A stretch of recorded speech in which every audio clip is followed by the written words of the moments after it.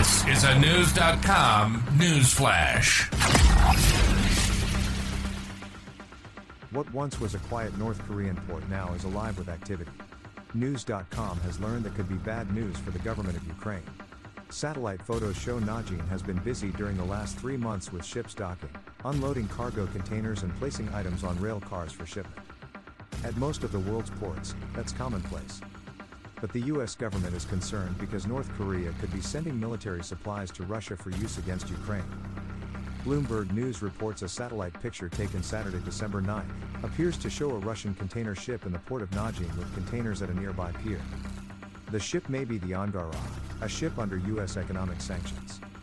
Vessels docking in Najin seem to turn off global transponders. That makes them ghost ships for tracking. News.com reported in October about U.S. National Security Council officials unveiling satellite pictures claiming to show North Korea sending weapons from Najin.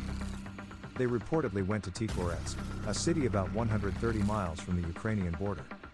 North Korea denies it's selling military items to Russia. Such sales have been banned by international sanctions for about 15 years. But Jay Wushin with Austria's Open Nuclear Network says transport of some kind is happening. Round trips of cargo vessels between Najin, North Korea, and Dunay, Russia, have continued unabatedly, Shin said. Dunay is in eastern Russia, northeast of the North Korean coast. The US and South Korea suspect the North is providing Russia with hundreds of thousands of artillery shells. South Korean intelligence officials estimated in November that the total artillery count since August may top 1 million. That computes to about 2,700 rounds per day on the battlefield. I've seen no sign of the transfer rate slowing down, British author and weapons expert Juste Lehman said.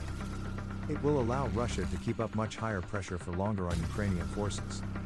A British security think tank considers that proof that North Korea cannot be trusted. Pyongyang's decision once again underscores the grave threat that North Korea poses to international security, a report by the Royal United Services Institute warned in mid-October. The institute noted one well-traveled Russian container ship, the Maria, has yet to be placed under US sanctions. That may be because its ownership is in Cyprus.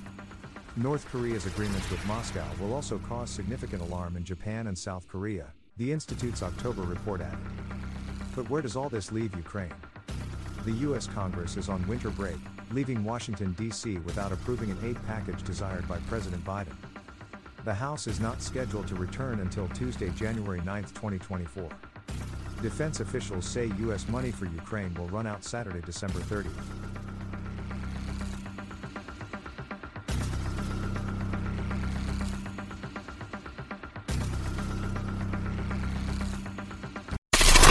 Knowledge. Unfiltered.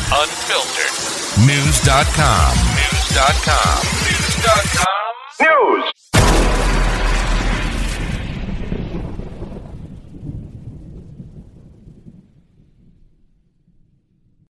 For the ones who work hard to ensure their crew can always go the extra mile, and the ones who get in early so everyone can go home on time, there's Grainger, offering professional-grade supplies backed by product experts so you can quickly and easily find what you need. Plus, you can count on access to a committed team ready to go the extra mile for you. Call, click Grainger.com, or just stop by.